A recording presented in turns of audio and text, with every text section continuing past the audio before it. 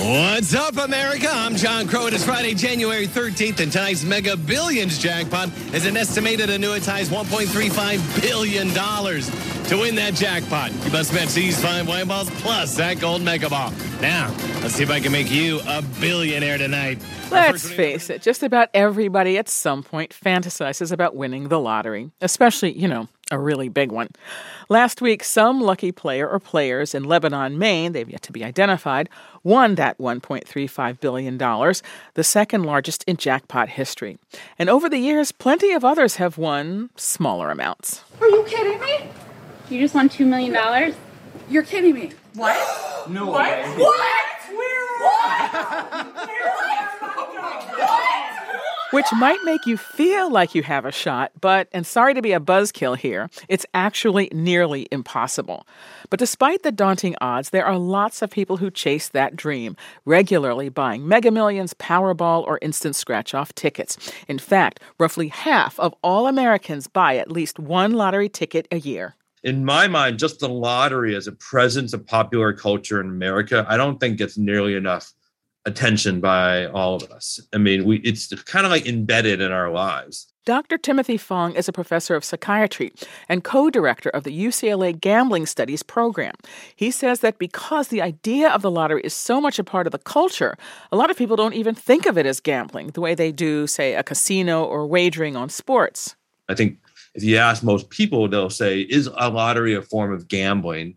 I think most people would say, well, maybe, I'm not sure. Or they'll say, but it's not as dangerous as, say, slots, or it doesn't convey the same sense of loss and potential risk as sports. Dr. Fong says the additional messaging from state lotteries, that the money provides funds for important causes like schools and services for the elderly, helps sell the lottery as a societal good, not a societal harm. And he goes on to say that messaging helps convince people that they're not losing money, they're helping fund important social services. If I just said, okay, schools need money, we need you to give $300 extra of your income every year to help the kids, would you do it? But instead, if you said, hey, whatever you spend on this activity, whether it's the lottery, it's going to go to school, so that's a good thing, right? And then if you had any doubts about gambling, you'd be like, that's okay because it's for the kids. But again, every single state, you look at state budgets of schools versus what they actually generate from lotteries. There's no state that I'm aware of that generates more than a couple % of their school budget from the lotteries. So this is not a major contributor. Dr. Fong says because it's harder to connect lotteries to gambling, it's harder to associate playing the lottery with addiction where appropriate. What up, YouTube?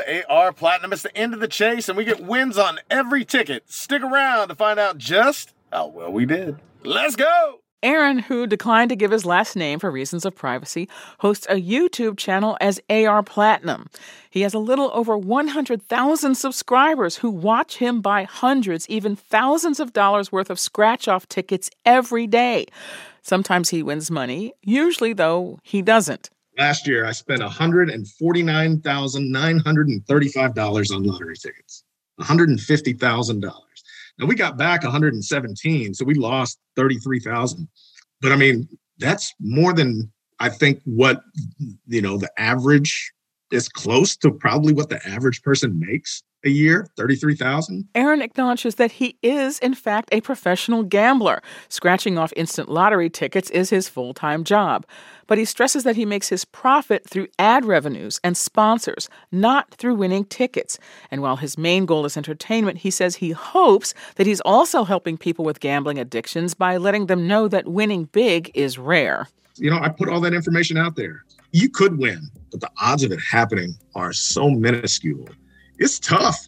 And if I wasn't making the money that I make, there's no way I would do this.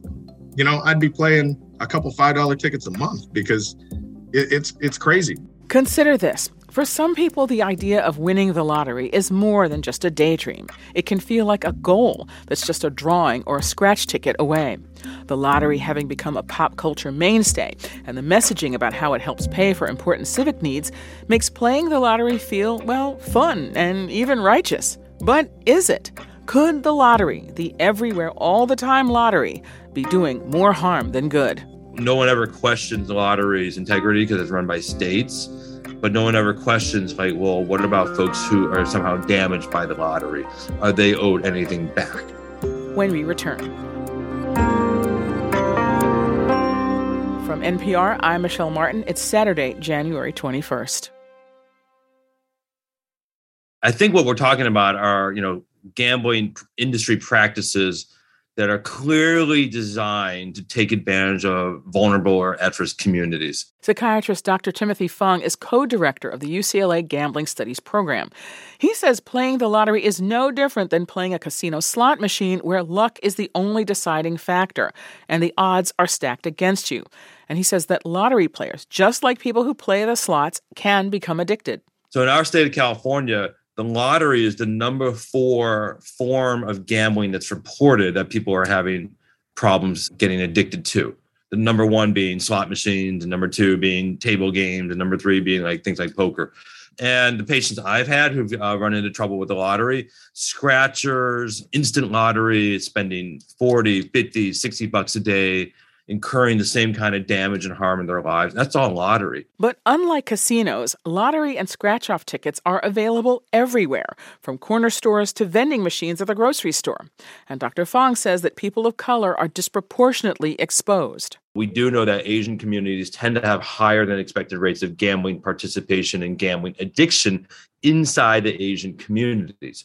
Disproportionately, there's a lot more gambling advertising and a lot more gambling industry presence inside those Asian communities. And then there are others, stories like that where we hear, people saying disproportionate liquor stores in African-American communities or impoverished communities. And every single one of those liquor stores sell the lottery. I mean, clearly the liquor stores were set up first, and then the lotteries fell into it. But every liquor store owner could have made a decision to say, I'm not going to sell the lottery. Why are you selling this? Why are you selling a potentially addictive product that we know doesn't generate wealth or income for anybody? Activist Les Burnell says the problem is serious, helping perpetuate cycles of poverty for low-income communities and people of color. I think that state lotteries are the most neglected example of systemic racism in the United States than any other issue or problem, I should say, in our country. Burnell is the national director for Stop Predatory Gambling. He says that lotteries blatantly target low-income neighborhoods. Just in the last couple of months, the state of Texas is going to market a $100 scratch ticket to citizens in a state where people make $7.25 an hour. Okay, think about that. You got to work 2 days, and these lottery outlets are disproportionately constructed and marketed to in low-income communities. Like, it's not even close. Like, every street, I come from the poorest community in Massachusetts, every street corner is a lottery outlet. And you go to a neighboring community that's much more middle class or upper class, there's almost no lottery outlets in these places. So you don't even need to speculate who state lotteries are targeting.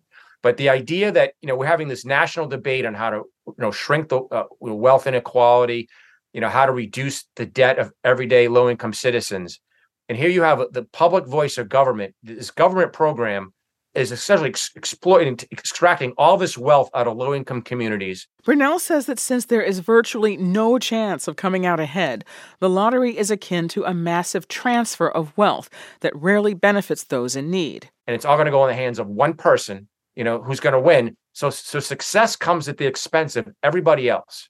And meanwhile, like, you have middle-class people, upper-class folks, like, they don't even buy the lottery tickets. I mean, they rarely, if ever, buy a lottery ticket, right? So they're taking their weekly paycheck and they're investing in college funds for their kids. They have an emergency fund. They're saving for retirement, saving for a house and so on. And half the country has virtually no assets whatsoever. And that's what they market these lottery games to. So, everyone's focused on, how to reduce people's debt. We completely ignore the massive role that state lotteries play in this. Like, over the next 8 years, the American people are going to lose more than $1 trillion of personal wealth to government-sanctioned gambling. So that includes state lotteries, which are the bedrock of that. They're the biggest portion of that. Coming up, how the lottery works and why it's really time to accept that you are never, ever going to win. That's when we return.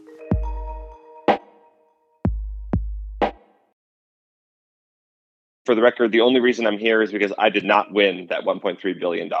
That's Jonathan Cohen being brutally honest about why he was available for our interview. Cohen is the author of For a Dollar and a Dream, State Lotteries in Modern America. And he says we need to take a closer look at what our love of lotteries says about the real chances of upward mobility in America right now. So I started our conversation by asking a question I think a lot of us have wondered, which is, why are jackpots suddenly so big? Right. So this happened, as you may remember, as recently as November, right? There was the largest jackpot in U.S. history, $2 billion Powerball drawing. And there's two real factors that have contributed to the growth of jackpots in recent years. The first is that in 2012, Powerball and Mega Millions, which are the multi-state lottery games, they doubled the price of tickets. So they went from being $1 tickets to $2 tickets, and a share of every ticket goes into the top prize. And then all of a sudden, now the jackpots are going to get twice as big as they used to be. And then the other factor is that the odds have just been made worse and worse and worse. And lottery associations, state lottery commissions have realized correctly that people don't care about the odds of winning. They just care about how big the jackpot is. Interesting. And it's really hard to tell the difference between a $4 million, 1 in 4 million, 1 in 40 million, 1 in 400 million odds of winning. But it's really easy to tell the difference between a 4 million, 40 million, or $400 million jackpot. And so eventually people seem to win at some point. But what is the actual probability of buying that winning ticket? So for Mega Millions, the odds of winning are 1 in 302 million, which, for reference, is roughly the equivalent of taking an ant, putting it onto 2 football fields, and stabbing a needle into the ground and hitting an ant and hitting the ant. But as you point out, people are still going to buy these tickets. Yes, because as the saying goes, and this was the longtime tagline for the New York Lottery, somebody's got to win, might as well be me. Well, so I just want to get to the substance of your book. You've been interested in the history of lotteries in the United States, for some time. I don't want to be a buzzkill, but the point that you make in your book is that people play these lotteries because they do think they're going to win. They kind of know they're not going to, but they think they might. I guess the blunt question is who's actually supporting these lotteries? Like, who are the people who generally participate? Yeah. So 50% of Americans buy a lottery ticket once a year. And a lot of those people are buying them in weeks like this one. When the jackpot gets big, they put down their $2 for the whole year and then they call it a day. But 1 in 8 Americans buys a lottery ticket at least once a week. And as from that group, 20 to 30% of total lottery players account for as much as 70 to 80% of total lottery sales. And it may come as no surprise that group is disproportionately lower income, non-white, less educated, and male. And that's where, the bulk of lottery sales are really coming from. And and the logic of it here is what? Like, why is this so attractive to a particular group of people? Right. So I argue that the lottery is unlike other forms of gambling in that it represents social mobility, and that lots of Americans, as you say, this has been a phenomenon for centuries, and lotteries are older than the country itself, in North America. But that even going back to the 17th century, Americans have turned to gambling and to lotteries in particular as their last, best, or only chance at a new life. And especially for those who are marginalized by the traditional economy or who perceive that they don't have any chance of getting out and getting up and getting a new life through entrepreneurship or through hard work. The odds are distant and the odds are crazy, but it's not that hard to understand why they might be willing to take a chance and hope against all hope that a lottery is going to be their financial salvation. But the argument has been, and there has been resistance to the legalization of lotteries and the spread of them because people have argued that this is actually a tax on poor people. But the argument has been that the benefits outweigh that reality in that the revenue generated from lotteries is kind of supports schools and public health and things of that sort. So I guess the hard question to you is that really true? That is a hard question. Technically, on paper, lotteries do support the causes they claim they are supporting. The share of state budgets or local budgets that come from lotteries is very, very small, much smaller than lottery commissions would have you believe. And in many cases in states like New York and Florida, there have been this sort of mathematical sleights of hand where every dollar that goes into the education budget from the lottery doesn't really add to the education budget. It just replaces a dollar from the normal appropriation. So it supplants rather than supplements standard education. But of course, the Lottery Commission just wants to tell you all the good it's doing for education so that you'll keep buying more and more tickets.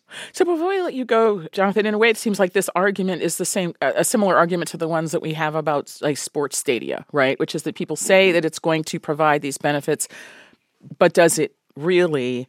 At the end of the day, I don't know. I don't want to be a buzzkill, but is there kind of an ethical problem here that it actually draws from a certain population that can perhaps afford it less than others, and it doesn't necessarily benefit them? And in a way, you could argue, is it a distraction against harder conversations about inequality in this country and the inability of using other mechanisms to improve your life?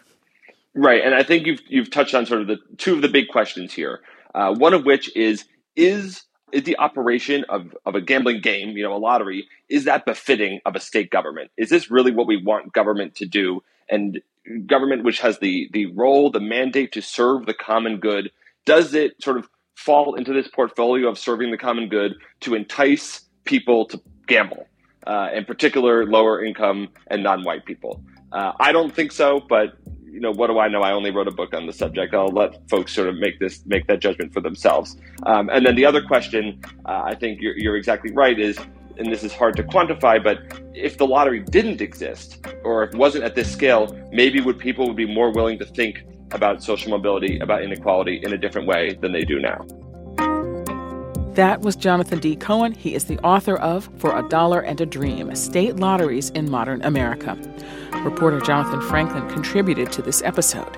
It's Consider This from NPR. I'm Michel Martin.